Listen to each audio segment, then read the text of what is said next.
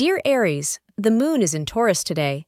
Don't get sucked into pointless family arguments on a day like today. You must make your way out of these domestic quarrels.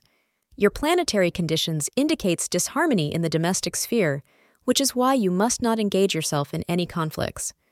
Astrologers suggest you to keep your emotions in check to avoid conflicts. You must maintain your calm to avoid pointless clashes and use your common sense more often.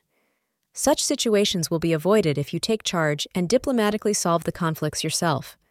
Today is a day to broaden the scope of who you are looking for in a partner.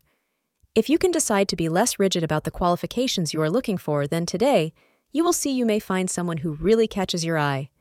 Do not assume what your partner will look or act like. You may be missing someone who could make you very happy. Thank you for being part of today's horoscope forecast. Your feedback is important for us to improve and provide better insights. If you found our show helpful, please consider rating it. For an uninterrupted, ad-free experience, simply click the link in the description. Your support helps us to continue creating valuable content. Thank you for being here and see you tomorrow.